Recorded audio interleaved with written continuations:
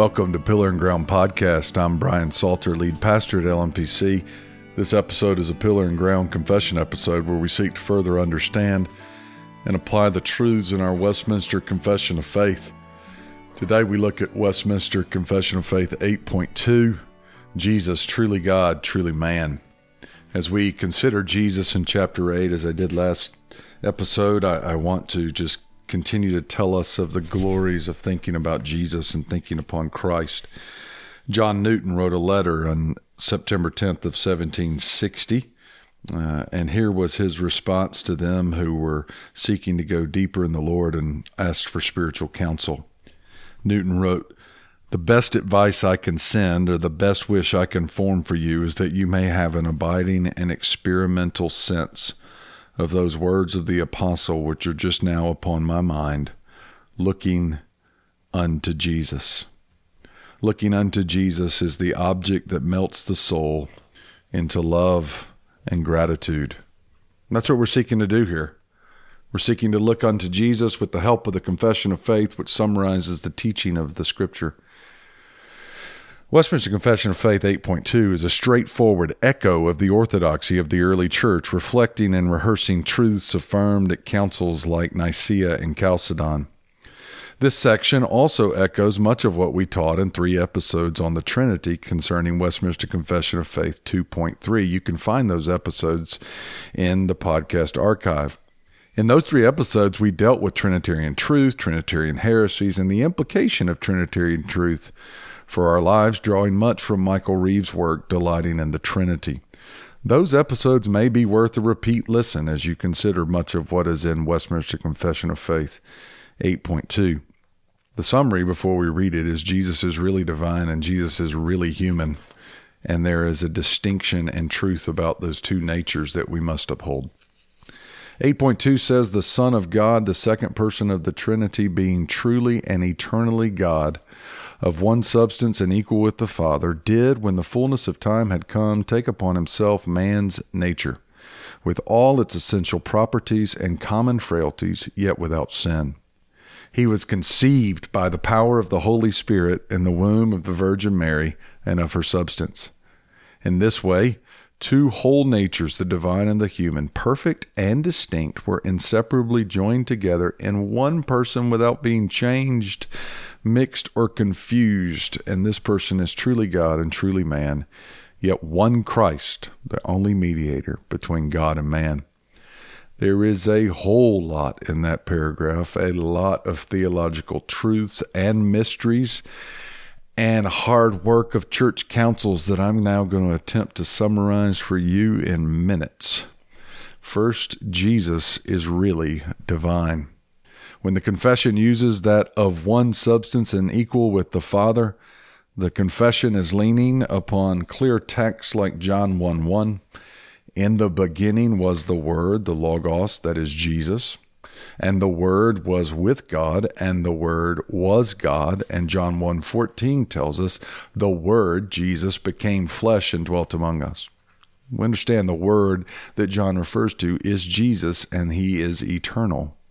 1 John 5:20 says, "And we know that the Son of God has come and has given us understanding, so that we may know him who is true, and we are in him who is true, in his Son, Jesus Christ. He is the true God and eternal life." The confession certainly is expounding the truths of Scripture, but it is also reaffirming, as I mentioned, echoing the orthodoxy of the early church. That term, one substance, a term that is classically understood as homoousios, was established at the Council of Nicaea. We taught about this in Westminster Confession of Faith 2.3, but just a bit of a memory rehearsal. We're seeking to equip us all with a biblical worldview, so understanding these issues cannot happen enough. Arius was a proponent of the view that claimed that the Son and the Spirit are creatures, that they are of a different nature than the Father, and thus somehow they were subordinate ontologically in their essence to the Father. They say that though the Son was a created being, Arius asserted that he was the most exalted being ever created by God, known as the firstborn over all creation. You may see there Arius is making that firstborn language a matter of origin rather than inheritance. That doctrine was called adoptionism. As Arius himself said, if the Logos is divine in the same way that God the Father is divine, then God's nature would be changed by the human life of Jesus in time, and God would have suffered in him. But there is an orthodox response. Constantine called the Council of Nicaea in 325, and he called 318 bishops to resolve this situation, and in near unanimous fashion they stood with Bishop Alexander. And thus we have the Nicene Creed. They added to the creed, we believe in one Lord Jesus Christ, the Son of God, begotten from the Father, God of God, light of light, very God of very God, begotten not made, being of one substance with the Father. That's right out of the Council of Nicaea. So Nicene Trinitarianism denied that the Son and Spirit were ontologically subordinate in their essence, insisting that no, they were divine in the same sense as the Father. Athanasius was the foremost defender of that Trinitarian orthodoxy, and it was at great cost and sacrifice. Later, there became a revival of Arianism. The Council of Constantinople in 381 expanded the Nicene Creed with that phrase, eternally begotten of the Father, and the teaching was later reinforced and reaffirmed in the Chalcedonian Creed 451, which we'll address in a moment. I tell you that to show that as the Westminster Divines sit down in the mid-17th century, they are simply affirming Christian orthodoxy from those early church councils. And it's significant in the confession that they include that wording from the Council of Nicaea of one substance and equal with the Father. Jesus is really, fully, and truly divine. Jesus is really fully and truly human. He becomes man. He took upon, as the confession says, man's nature with all the essential properties and common infirmities thereof, yet without sin. That is a longer way of saying he is fully human. Without sin, he took on a real human nature. Chad Van Dixhoorn says, the incarnation is not a case of man becoming God. That will never happen. This is God becoming man. And Galatians 4:4 speaks of its reality. When the fullness of time had come, God sent forth his Son, born of a woman, born under the law. The confession is very careful to say that he was conceived by the power of the Holy Spirit in the womb of the Virgin Mary and of her substance. Now watch that, with two uses of the word substance in this section. Jesus is truly and eternally of God, of one substance and equal with the Father, but it makes sure that you understand he is also of her substance, Mary's substance. Mary is not just some sort of tube for a delivery from heaven. No, he really is born of her substance and is of divine substance, God and man. That's the mystery and the wonder of the incarnation. The necessity of the incarnation, Hebrews 2:17. Therefore he had to be made like his brothers in every respect so that he might become a merciful and faithful high priest in the service of God to make propitiation for the sins of the people. Jesus took a true human nature, but not a fallen nature. That is, he who is to redeem us must be one with us who are redeemed, yet without sin. We'll talk about this in future Westminster Confession of Faith, Chapter 8 episodes. The importance of the active obedience of Jesus for our salvation. One important clarification and even doctrinal implication when you consider Jesus really is human, became a true human, a man. In becoming man, Jesus does not set aside his deity when he becomes incarnate. That's actually heresy. The divine nature of Christ during the incarnation was fully divine. Christ did not give up any divinity when he took upon himself a human nature. Yes, he lowered himself, he humbled himself to take on human flesh, but when the divine nature adds a human nature, none of the divine nature is lost, and the human nature does not lack any of its humanity. These things are hard to understand, they're mysterious, but they're really important truths to hold to, and the confession does a good job of that. And it goes on to speak about the truth of these two natures, fully God, fully man. And it says in the confession this language: in this way, two whole natures, the divine and the human, perfect and distinct, were inseparably joined together in one person. One person, two natures. One God, fully man. When it says whole, perfect, and distinct, think about Colossians 2:9. For in him the whole fullness of deity dwells bodily. Fully God, fully man. Use that word whole. Nothing appropriate to either nature is lacking. Jesus is fully God, fully man. Perfect and distinct is the language. Both natures are distinctly possessed at the same time. And that's the truth represented in the scripture and the confession. The modern confession then goes on, as we often link to in the show notes, were inseparably joined together in one person without being changed, mixed, or confused. You may have learned the confession understanding it say, without conversion, composition, or confusion. This sentence in the confession, without being changed, mixed, or confused, has in its view the formula set forth in Chalcedon. There were 4 famous negatives of the statement of the Council of Chalcedon, and it was without mixture, confusion, division, or separation. So what I'm wanting you to see is that the divines, when they write this, are leaning heavily on Nicaea. They're leaning heavily on the Council of Chalcedon. They are affirming what the Bible says in Orthodox Christianity. They are not writing and creating some new form of Christianity. They say this: this confession says it was inseparably joining together in one person without conversion. In other words, one nature is not converted into the other. His divinity is not lost into his humanity. His humanity is not lost into his divinity.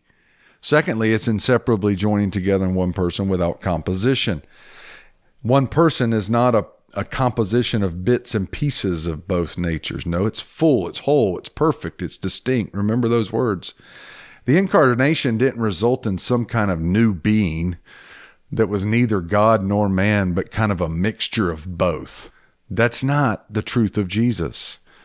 Inseparably joining together in one person without confusion. There's no confusion of properties of one nature with the other. That's going to be talked about in 8.3 next week.